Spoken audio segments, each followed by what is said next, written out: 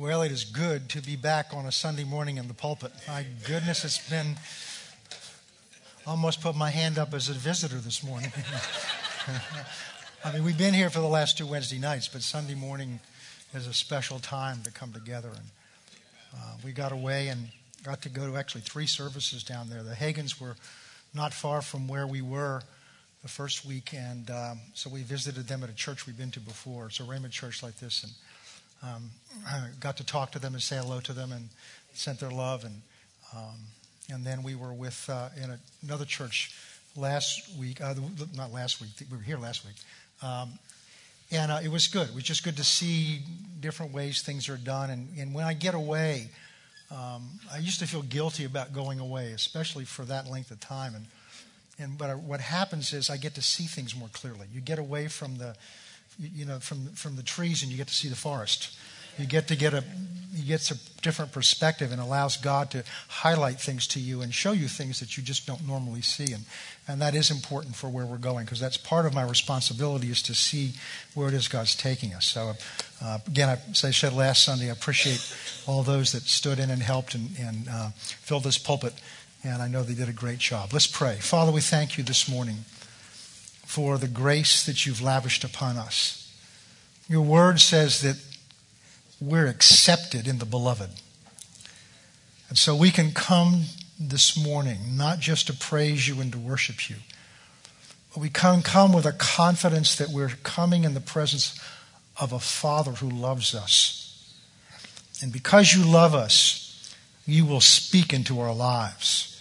For you are a God who speaks. And you are a God who will speak into our lives. And we don't have to be afraid, because you will not speak words of condemnation. There are times you'll speak words of correction because you love us. But you always do that to build us up and to challenge us to come to new heights in Christ. And so, Father, I pray right now that as we open our hearts and open your word, that your Spirit will speak into our lives and impart life. That you will change our thinking, Father, by impressing into our hearts and into our minds your way of looking at life and at the things of life. And so we turn to your word to do that, and we trust in your Spirit working in us and through your word. In Jesus' name, amen. Open your Bibles with me to Matthew chapter 7. We've spent quite a bit of time at the end of last year and the very beginning of this year looking at the upside-down kingdom. We saw this basic principle that God's kingdom is established on principles, and they are part of God's character. They're the way God operates. And when God created things in the beginning and then created that special place, the garden, and placed that man and then that woman in that garden operated by those principles. And everything in that garden worked to their benefit. It worked to help them. They had a job, a responsibility to do. You understand, in heaven you're going to have work to do? Well, you're excited about that, I can tell. Forget these ideas that we just sit and float on clouds with harps. There's work to do. The Bible says that when Jesus comes back and establishes his kingdom here, you're going to have responsibilities. Well, between then and when we get to heaven, you're being trained. Some of us will be in, whatever 101, God's going to train you. He's a father. He doesn't stop with you. This is not the end, This is kindergarten. This is where we learn not to hit each other, to sit in our seats with our hands. This is where we learn basically how to get along with one another, because this is kindergarten. We're here on an assignment. And so the kingdom of God operates on principles. And in that first garden, in that first creation, it all cooperated with him, those principles. But when Satan came in to pervert, to change it, to destroy it, he could neither create it nor could he destroy it. He could just pervert it. And what he did is he lied to them. They received the lie. And as a result, he took the principles of God and convinced them that the opposite was true. And that's what he's done to the world. So you and I grew up in a system of thinking. We grew up in attitude, a whole way of looking at life and the world based on perverted principles. And so what we're learning is to go back and learn at the principles that the kingdom of God operates under, because we need to learn to think differently. That's what we're doing on Wednesday nights. We're learning how to renew our mind, to think in accordance with God's principles. But it's a process, it's a work, because the other way of looking at it is so ingrained in us. We did that. We went through that study because it's important to go through, but also to lay a foundation for what we're going to begin to look at today. We touched on it at the end of our last session on this, to look at the way the kingdom of God operates. There's a foundation or fundamental principle by which God operates. And we'll see that here in Matthew chapter 7.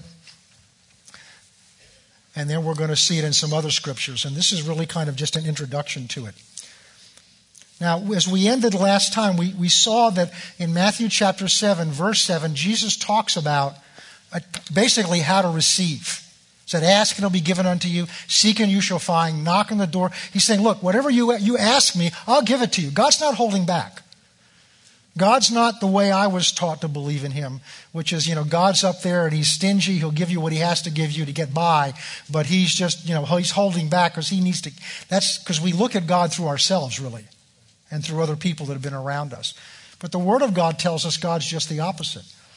Romans 8:32, one of my favorite scriptures, said, if he gave his only begotten Son and didn't withhold him from us, how will he not also together with him freely give everything? In other words, God's emptied his pockets when he gave Jesus.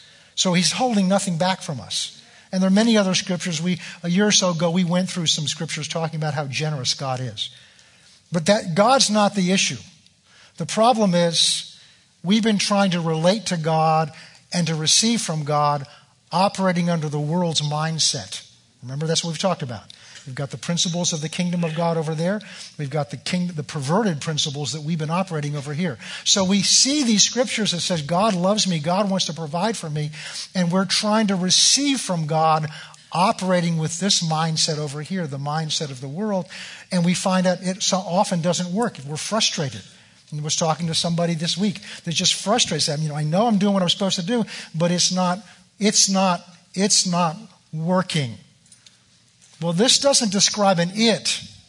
This tells us about a he who says, if you come and ask me, I'll give it to you. So faith is not an it that we work. It's believing in God in a relationship with him and having a confidence in him that if I ask him something, I know him well enough to know what he's going to do. That's what Jesus told them at the gate in John chapter 11. He says, standing at the doorway of Lazarus' tomb, who'd been dead and buried 4 days, and he was going to raise him from the dead. And he said, Father, I know I'm going to say this out loud to you because I want them to know that you did it. But I know you always do what I ask you to do. Now, how did he know that? Because he'd read a lot of books? No, he had a relationship. And he knew the one he had a relationship in. But in order to know this God, you've got to also know how he operates and what his principles are.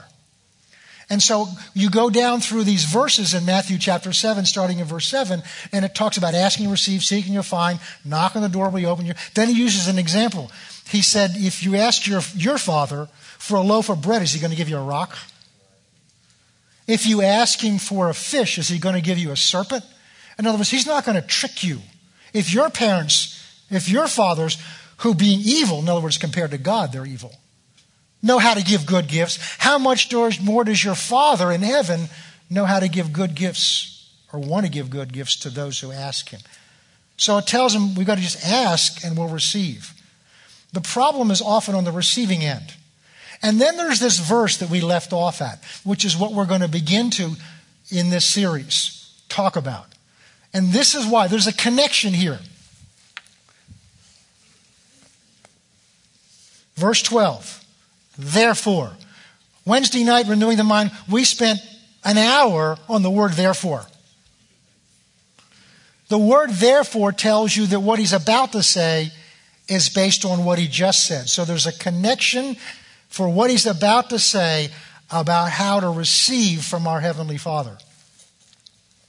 Therefore, whatever you want men to do to you or for you, do also to or for them. For this is the law and the prophets. Often called the golden rule. Do unto others as you would have them do unto you. But it is a principle by which the kingdom of God operates. And we're going to see as we study it, it's called sowing and reaping. And God's kingdom operates based on that. And what we're going to look at this morning is some facets of it before we get into the details of it. But one of the basic things is to understand it's not just money. It is a way of life. And therefore it must become a way of thinking. Not something we do, but it's the way we live and conduct our lives. It's a mindset. It's an attitude of the mind and an attitude of the heart. Remember, these principles of God are how He operates. It's not something He thinks of. Let's say, I need to do this and this and this. It is what He is like. It's what His nature is like. And so that's what we're going to begin to look at.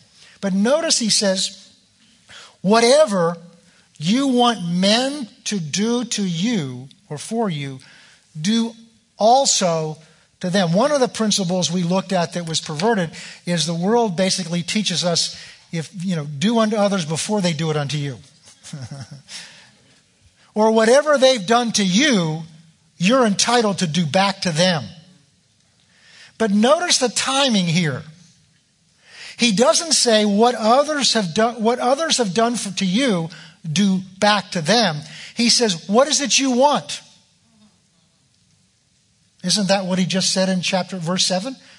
Ask and it will be given unto you. Seek and you shall find. In other words, what is it you want? Ask Him. So he's talking here in these scriptures about what it is you want, what you need. Now, I'm assuming you're not asking for something that's ungodly, that you're not looking at something that God will, that violates His laws and things like that. We're assuming that we're all on the same page here. We're talking about good things that are good for you. And so he's talking about how coming and asking Him, and then he says, therefore, connected together with this, whatever you want men to do to you, you first of all do it to them. See, the world's thinking is the other way around. Whatever somebody does to you, that's how you decide what you're going to do, how you're going to respond to them. So when someone says, Ron, I love you, man. You're just light up saying, yeah, I love you too. I'm responding by what you've done for me. I do back for you. Somebody cuts in front of you in line. You immediately think of ways, this is the way the world thinks, of how am I going to get back at them for what they did to me. Notice the priority. In the world system, we react or respond to what people have done to us, and that's how we decide what we're going to do back to them. And we looked at it earlier when we looked at another principle, because Jesus said, what makes then you different from the Gentiles, the unbelievers? Because if you just love people that love you, in other words, if you just give back love to people that have already given love unto you, what makes you different from the world? Why? Because that's what the world does. They base what they're going to do on what others have done for them. You understand that's allowing the devil to control your life.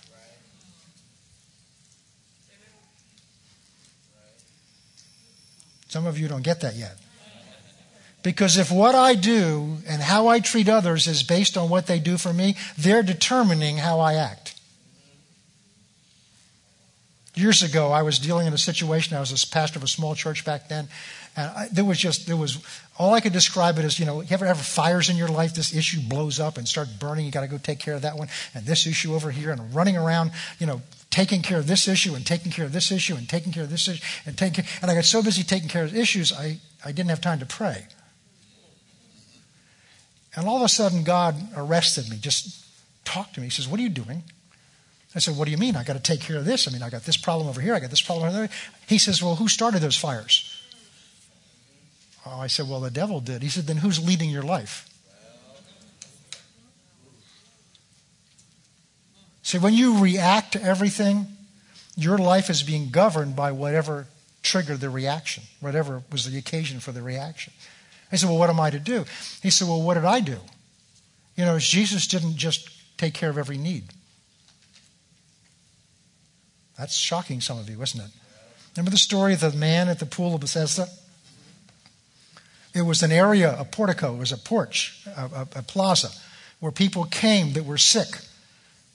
And the belief was when the waters would move, it was an angel that troubled the waters, that touched the waters, and the first person in could get healed. What a frustrating thing to be a lame person at the back of the line, and the only way you're going to get healed is if you get there before everybody else, and the whole reason you're there is you can't get there. That kind of describes religion. But anyway, that's another message. And Jesus comes, and it says, he went to a man in the middle of the crowd who was lying on a pallet because he couldn't walk. And he said to him, what is it you want? And the man basically says, what do you mean, what do I want? I want to walk. And he says, then take up your pallet, take up your bed, and walk. Let me ask you a question. What about all the rest of the people there? What about all the other needs that were there? That means he had to step over people, walk around people that were sick and were lame to get to one man. Why did he do that? Because Jesus wasn't moved by need. He wasn't directed by needs. He was moved in here by them, but he wasn't directed by them. He was directed by the leading of his Father through the Holy Spirit. And when we react to situations that are going on around us from people, we're doing the same thing. We're reacting. We're letting someone else or something else control what we're like when we're a child of God. We're filled with the Spirit of God. We have His Word in us. We're not limited to or subject to or limited by the circumstances that are around us. But the problem is, and here's what we do, we think like the world. We think the way we were trained. So Jesus is saying here that whatever you want, which is what he's been talking about, you first of all do for someone else.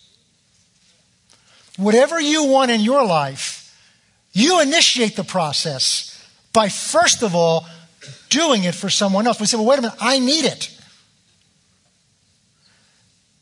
But in the kingdom of God, see, in the kingdom of the world, what happens is you're responsible for meeting your own needs.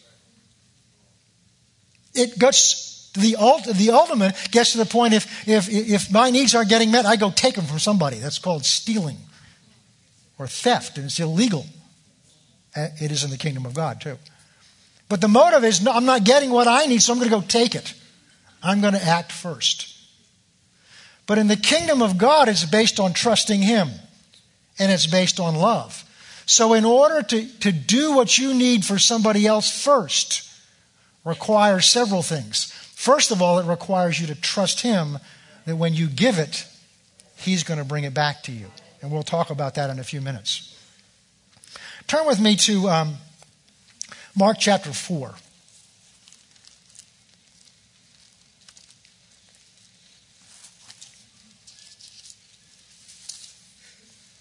Now understand this.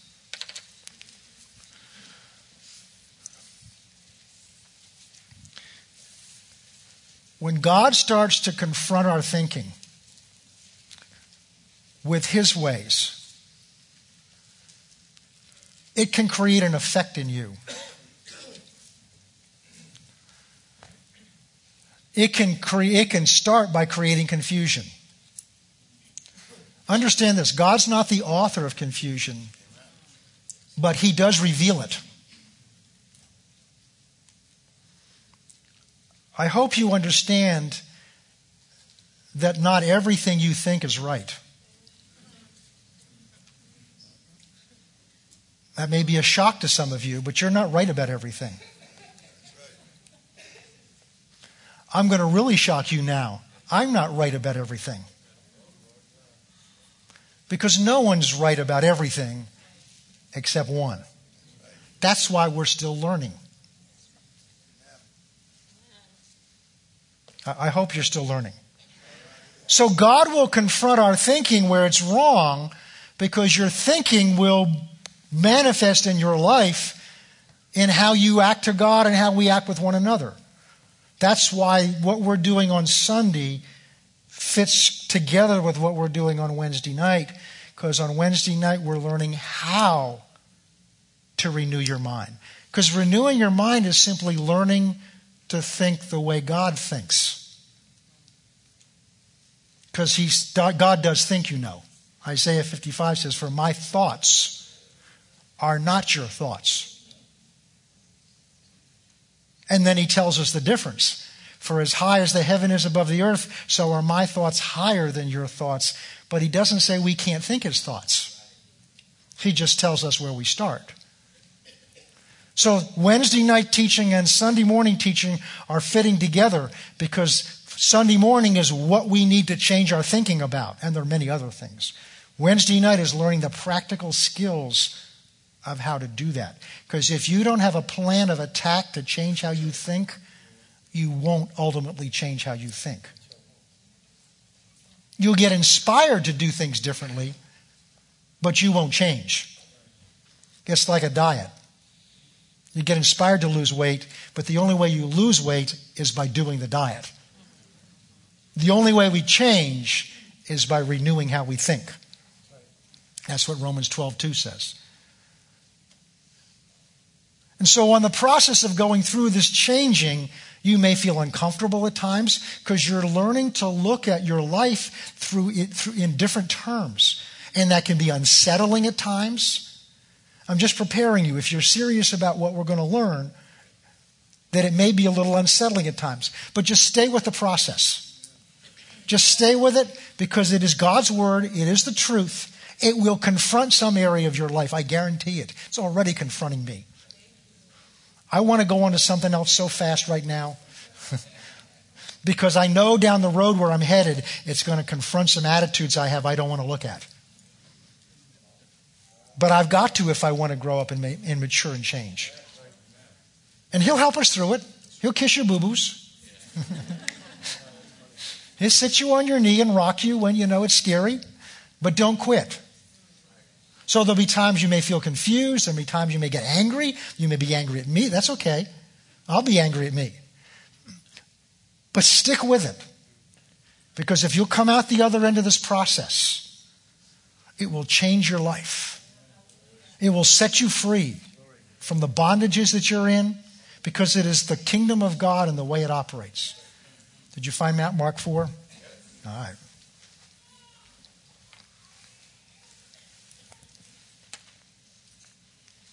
Now, he's just finished in here the parable of the sower. And in Matthew's account, which is in Matthew 13, he says at the end of that if you can understand this parable, you can understand all the rest. But if you don't get this one, you're going to miss the rest of it. So the parable of sowing and reaping of the sower is so critical. And in that case, God's the sower, and he sows the seed. But notice this. Now he's going to go through some other short parables. And we'll start in verse 26. And there's really just one point I want you to see in here. And he said, "The kingdom of God is if a man should scatter or sow seed on the ground, and should sleep by night and rise by day, and the seed should sprout and grow, and he himself does not know how."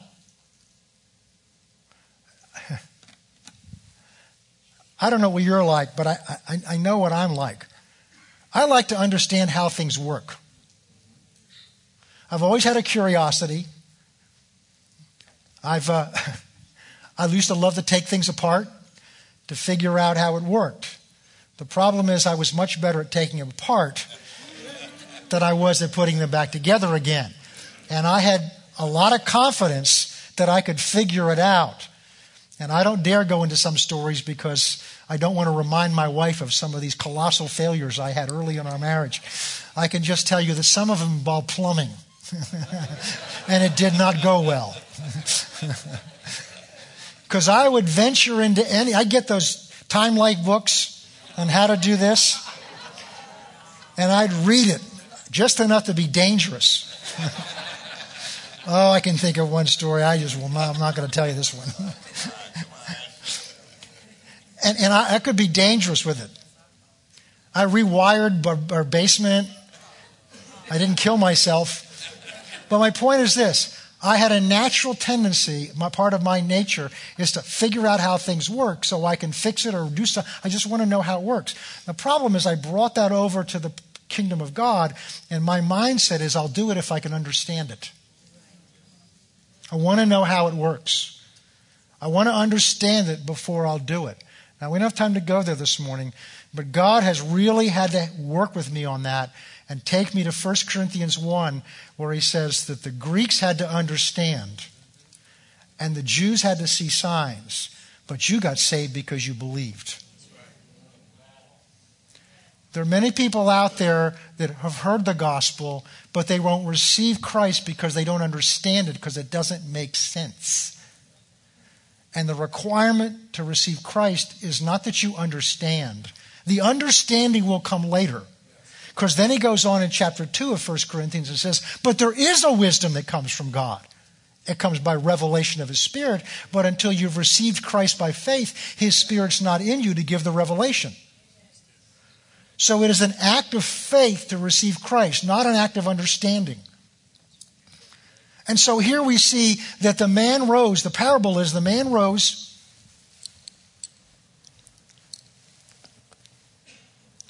and he scattered seed on the ground. And he would sleep at night and rise by day, and the seed would sprout and grow, and he didn't know how it happened. Now, there's several things we need to see out of this. First of all, it begins by saying, this is the kingdom of God is like a man who does this. We'll see in the next parable, which is right after it. In verse 30. And to what shall we liken the kingdom of God? Or with what parable shall we picture it? And he goes on and talks about sowing a mustard seed. So this tells us that the kingdom of God, the way, that's the title of this message, the way of the kingdom is sowing and reaping. The way of the kingdom is sowing and reaping. And there are a number of other parables we could refer to. So the kingdom of God is like this, and it's sowing a seed. And so go back to verse 26 and 27. He should scatter or sow seed in the ground, and he should sleep by night and rise by day. And the seed would sprout and grow, and he himself would not know how.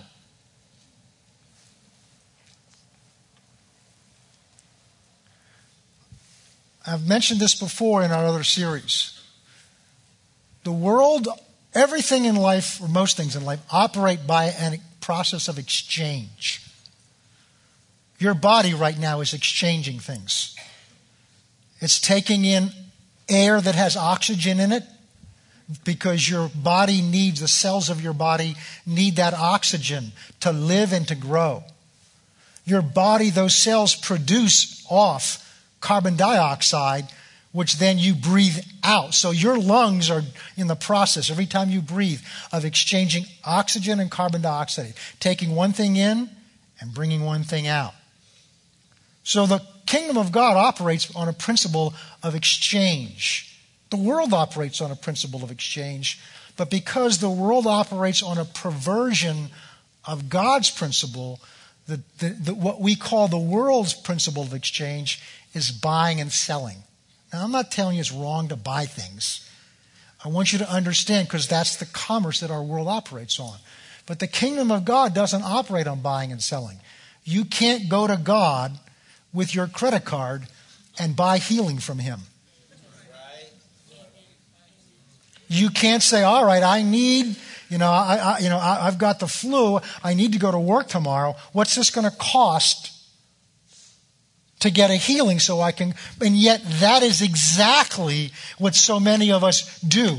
We bring over to God, who has provided a blessing for us, the thinking of the world. But we don't reach in and take our credit card out. We get into the Word of God and we learn His principles of meditating on the Word, speaking the Word, confessing the Word, asking God, and we learn those principles, and then we take them over to Him and we try to spend them. The subtle attitude is, but God, I did all that I was supposed to do. I paid everything that I thought it cost me to get it. And nothing happened. Because you can't buy anything from God. You follow what I'm saying?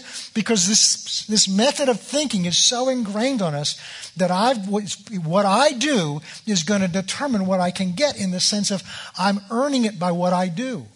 And so we bring that into the Word of God. We bring that into our walk with God, and we try to do the same thing with God that we do with, Stop and Shop. That's what we think we've done. We've stopped with God and we're shopping. Very subtle attitude. But the kingdom of God doesn't operate that way. Are you seeing this? Yeah. Okay, all right. At least some of you are. Well, you'll get it. All right. Now, notice here. The first thing is the man sows the seed. We just looked in Matthew 7. Therefore, whatever you want others to do for you, first of all, you do for someone else. What does the farmer want? He wants a crop. Let's suppose it's wheat. He looks at his field, he wants wheat. He can't go gather wheat in and then sow the seed.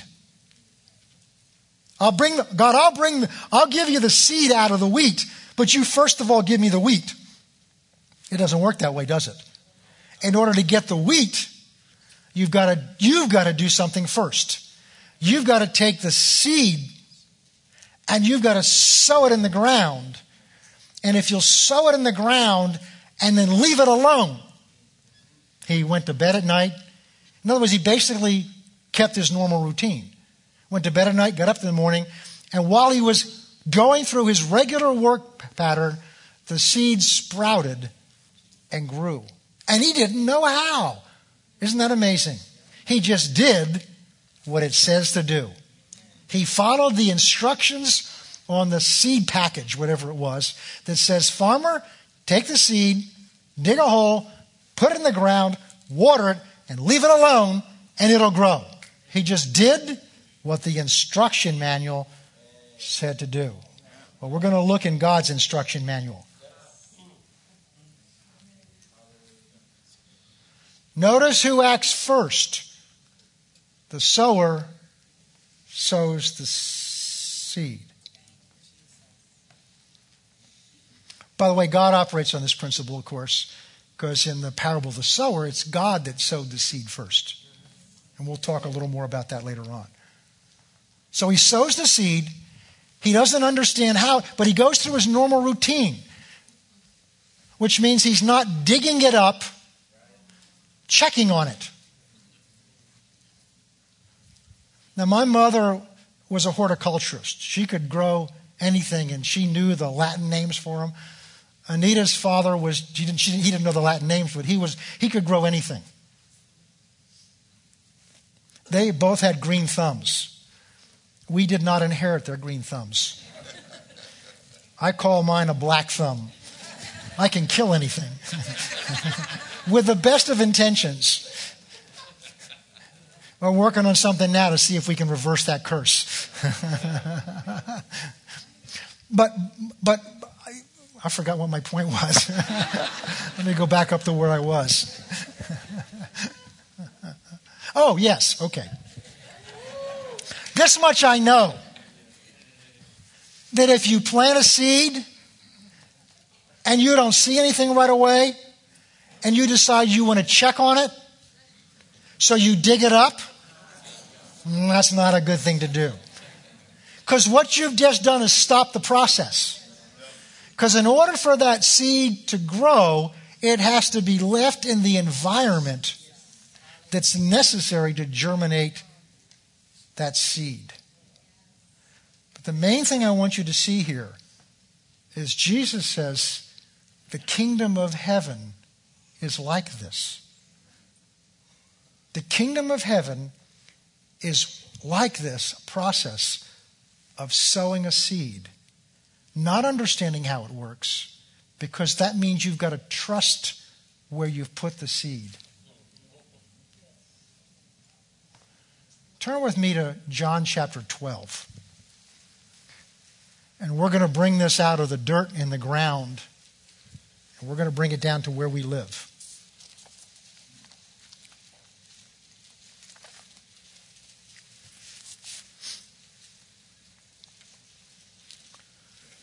Now, what's interesting here is this is Jesus' last hours.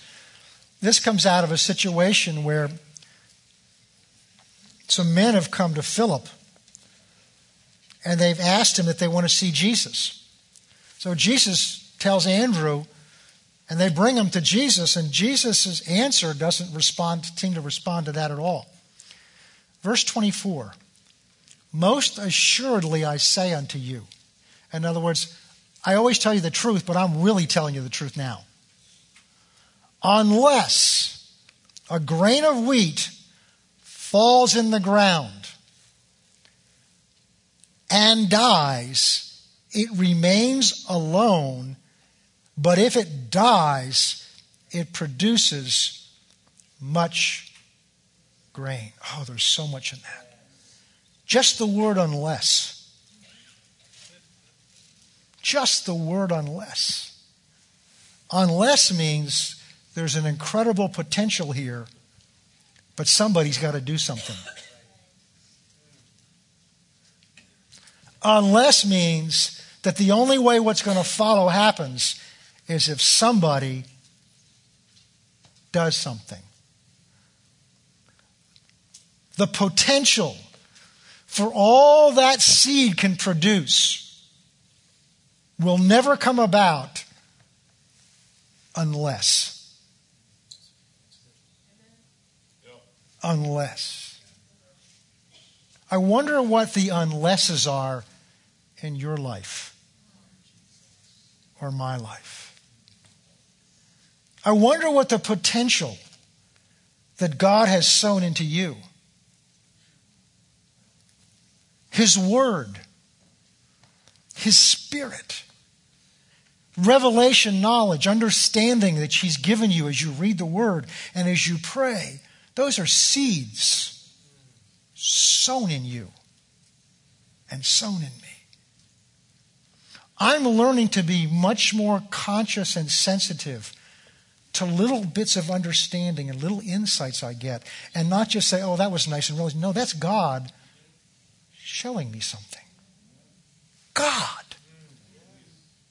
When we were on vacation, there was a time when I would go out and walk in the morning and pray. I love to do that and just talk to God and walk. And I was walking one morning and just really kind of enjoying the warmth and His presence, and the Lord just spoke some little subtle things to me about us. Not our relationship, but about each other, where we were, and some things that we were carrying around that we didn't need to carry around. And I came back and I said, God's just spoke something to me. And it hit me. God.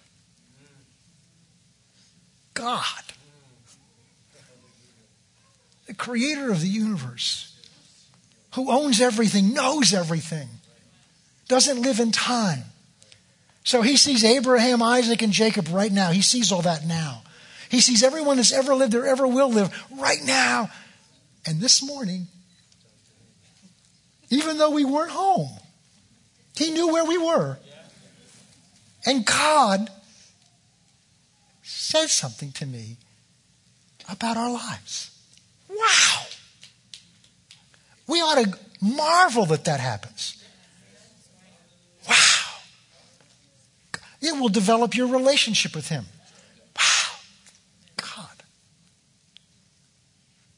That's neat. You spoke to me. Wow.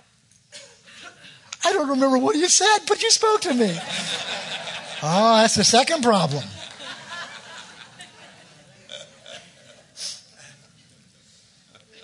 Because what happens is if we hear him saying something, I didn't hear it with words. I knew in here. It wasn't something that had come through my mind.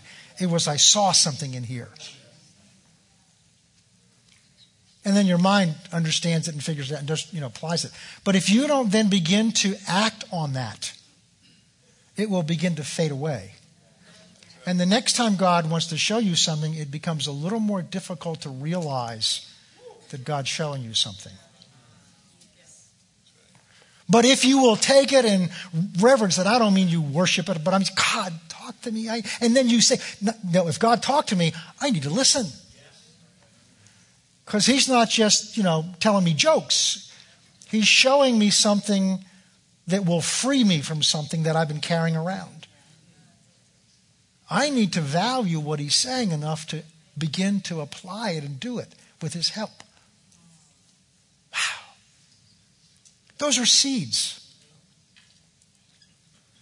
Those are seeds that if we let him plant the seed in us, but then we don't do anything with it, it just sits there.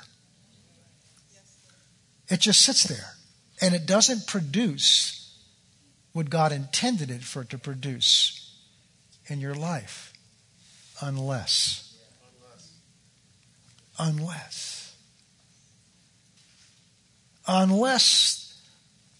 you take the seed and do something with that seed, it remains a seed.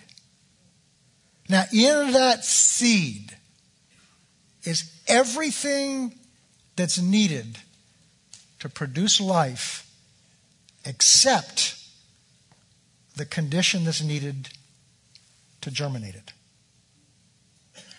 Not only in that seed is everything that's needed to produce life, but the life that's in that seed is capable of producing hundreds and thousands of other seeds down the road, which are then capable of producing hundreds and thousands and millions of seeds down the road, but none of those will be produced unless.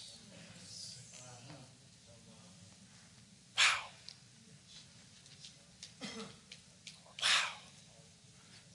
See, one of the wrong attitudes we have about God, it usually goes in one of two extremes. On one extreme, we have Christians that believe, well, whatever happens, God's brought into my life and let happen in my life. So, it's que sera, sera, whatever, Kismet is fate, is, it's another name for it, basically. And God gives me the ability to go through it, but whatever happens, happens. On the other hand, you've got people over here that are extreme as everything I do determines what's going to happen in my life. And God's just kind of, he started this process, but it's all in my lap to do something. And neither of those are correct. They're both extremes. There's a part God has to play, and there's a part we have to play. In this case, our part is unless. Unless. God sows the seed in us. God deposits his word, his understanding, his revelation. Ever been reading along in your Bible, something you've read before, and say, wow, I see that now. Where do you think that came from?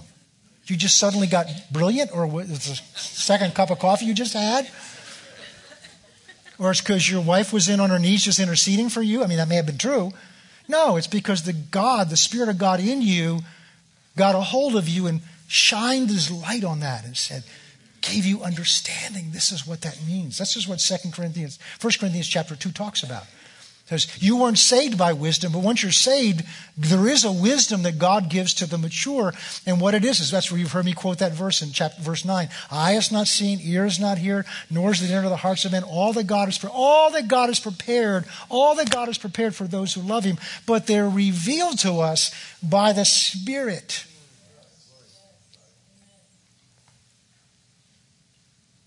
But what do we do with it when God reveals it to us? Do we just say, oh, that was nice, I now see that? And then by our first coffee break, we don't remember what it was? Or do we recognize God showed me something? Maybe I need to know that. Maybe it's not for me, maybe it's going to be for someone else. But we begin to recognize it as, why God spoke something to me for a reason. Not fear,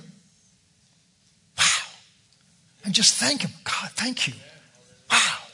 I never saw that before. Wow, that you would show. So you begin to value and treasure the seed. And then you plant it. You do something with it. You meditate on it. Because you put the seed in the ground, but you got to water it. And if you water the seed, and you put the seed in the ground and you water the seed, what happens is that moisture and that soil and the nutrition and the darkness, the lack of light, something goes on in there, and that life begins to get released in there and begins to start forcing its way out, and it has to break that outer shell. There's a name for that shell, I forgot. But it breaks that outer shell, and now it begins to come forth. That shell, that hardness could not hold back that life once that life was triggered by having been sown in the ground and watered and left alone.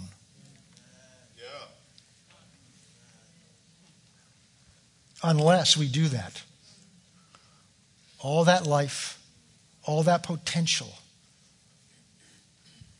is still inside that hard shell encrusted little tiny thing that looks like it has no value or meaning.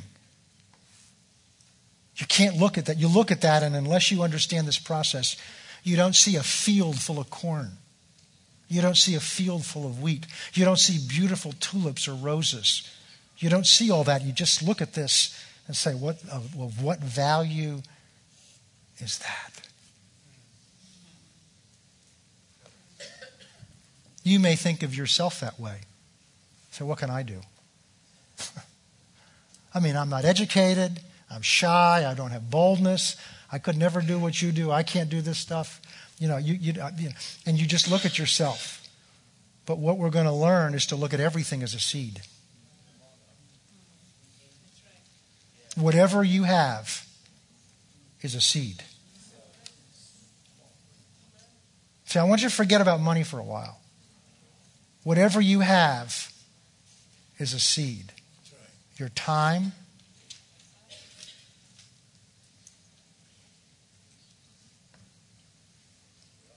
in fact, some of you, what you think are your weaknesses is a seed. How can my weakness be a seed? Because someone else has that same weakness. And when you're willing to give in spite of that weakness, you'll encourage others that they can do what they've seen God do through your weakness.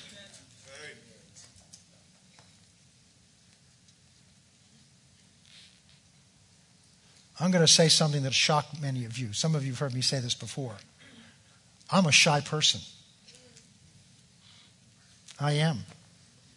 My normal personality is not to stand in front of people. It would be to sit back at the end of back there. But I knew with what God gave me to do, the gifting that God had given me, I can't do it from sitting in the back of a classroom. The only place I can do it is from standing up in front and exercising, allowing Him to exercise the gift that He sowed into me. God's put gifts in every one of you. They're seeds. And we look at them as, yeah, but what's that? What's that compared to this beautiful field of roses that I see everybody else's life is like? Where do you think the roses came from? Somebody took the seed and sowed the seed. Unless God's done everything else but put the seed in our hand. That's the partnership with God. God gives you gifts, abilities, opportunities, and then He looks to you to take those gifts, abilities, and opportunities, even if it's just time. That's your unless, to sow. Now look at what He says here.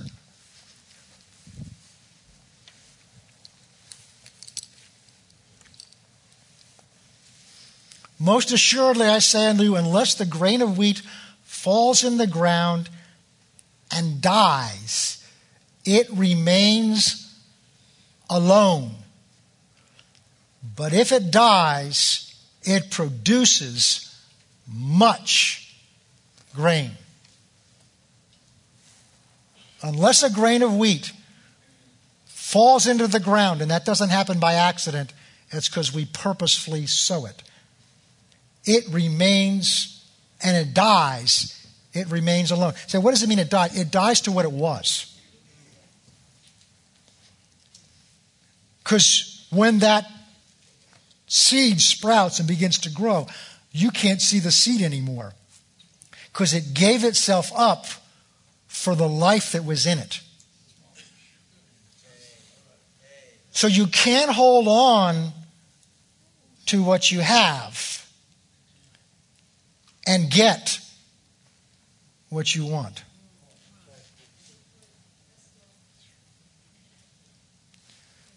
In order to get what you want, you got to take what you have and die to it. Let it go. To sow the seed, you got to let it go out of your control and possession. Put it in the ground and trust someone's going to make it produce life. Now, isn't it interesting? The disciples came and said, "We want to see you." And Jesus goes into this discussion. Maybe he's saying here, I never thought of this before, because I've never had the answer to this, that you're not going to know who he is until you're willing to let go of who you are.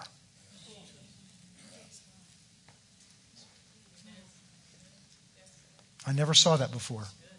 I've said, Lord, there's a connection here, because he's answering their question. How is this related? And I just saw this right now, hot off the press. We want to see Jesus. You know, there are people out there that want to see Jesus. And the only way they're going to see him is if we take our life and what we have and die to ourselves and sow what we have. And then they'll see. And then to come to him, you've got to let go of what you have in order to see him. Because you can't see him and you at the same time.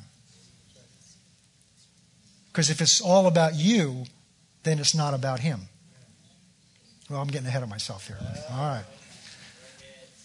Okay. This is so rich, right, for what we're going through. I'm seeing things in my spirit now that are so rich. And they're, you know, my notes, I want to go somewhere, but this is so rich. We're going to have to begin to bring this part of it to a close, but we'll probably be back here next week. Unless a grain of wheat falls into the ground, unless it's sown and dies, it remains alone. We'll just focus on this point. Unless. There are many of us out there that are trying to do the part of the seed. We're trying to produce a result. We're trying to produce a crop. We're trying to produce fruit in our lives. We're trying to produce changes in our family. We're trying to produce all these results on our own understanding. And what we're doing is we're using the world's principles to try to do it. So if it doesn't seem to be working, I've got to find out, listen carefully, what I'm doing wrong so I can do what's right to get the results. I need to pray more. I need to fast more. Now, those are good things to do, but they don't get anything from God. Oh, prayer will receive things from God, but the fact that you prayed doesn't get things from God. See, God's not sitting there with a clipboard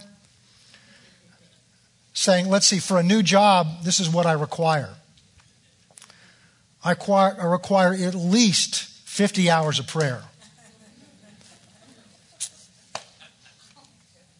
You're pushing maybe 20. So we got a deficit there of 30. I require at least a day a week of fasting. Now, I'm looking at that one. You've got to start doing things for your neighbors. Well, that's pretty okay. So here's your report card. You're about 45% there. But see, that's the mentality of the world. Buying and selling.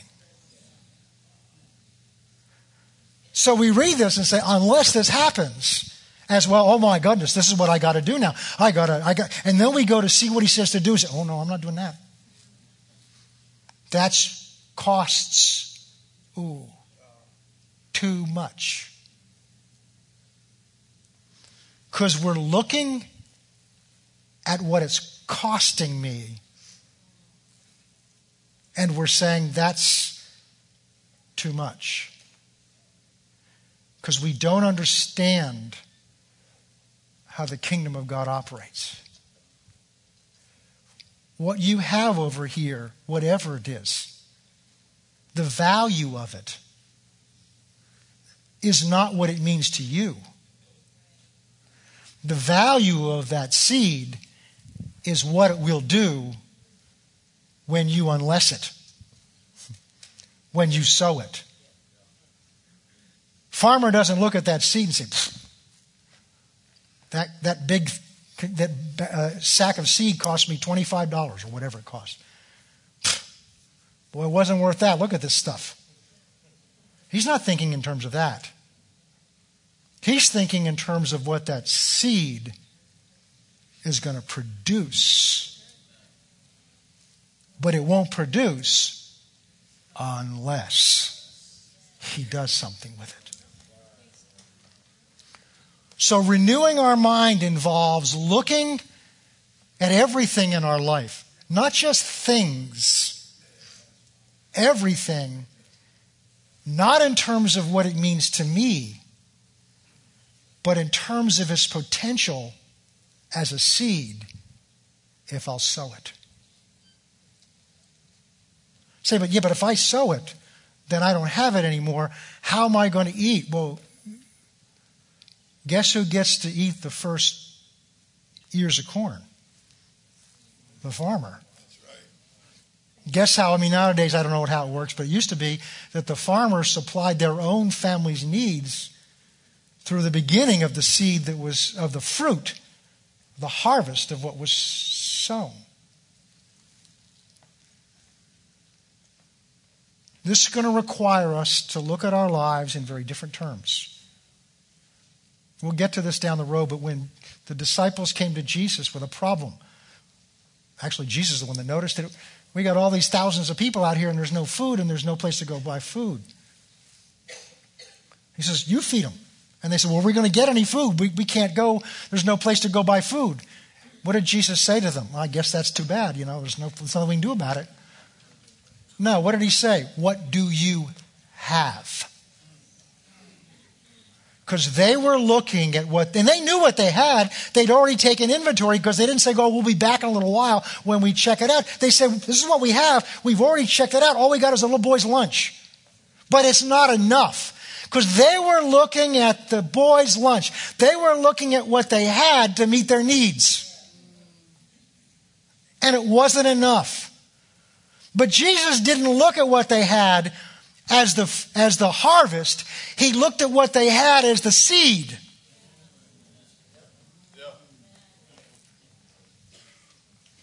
And so what did he tell them to do? Bring it to me. Sow it to me. And because they unlessed it, because they released it, and started with a little boy had to release it, and gave it to him, he multiplied it and satisfied everyone's need to the fullest. And they ended up with 12 baskets. Explain to me how you get 12 baskets out of one boy's lunch. You can't understand it. And he sows it in the ground. He goes to bed. He gets up. And he doesn't understand how it works. The disciples couldn't figure it out. Jesus didn't figure it out. He just said, do it. Unless a grain of wheat, whatever that may be of your life, falls into the ground and dies, it remains alone. But if you will sow it, it will produce a harvest beyond anything you can imagine. And this is what we're going to begin to settle down into and understand from God's perspective.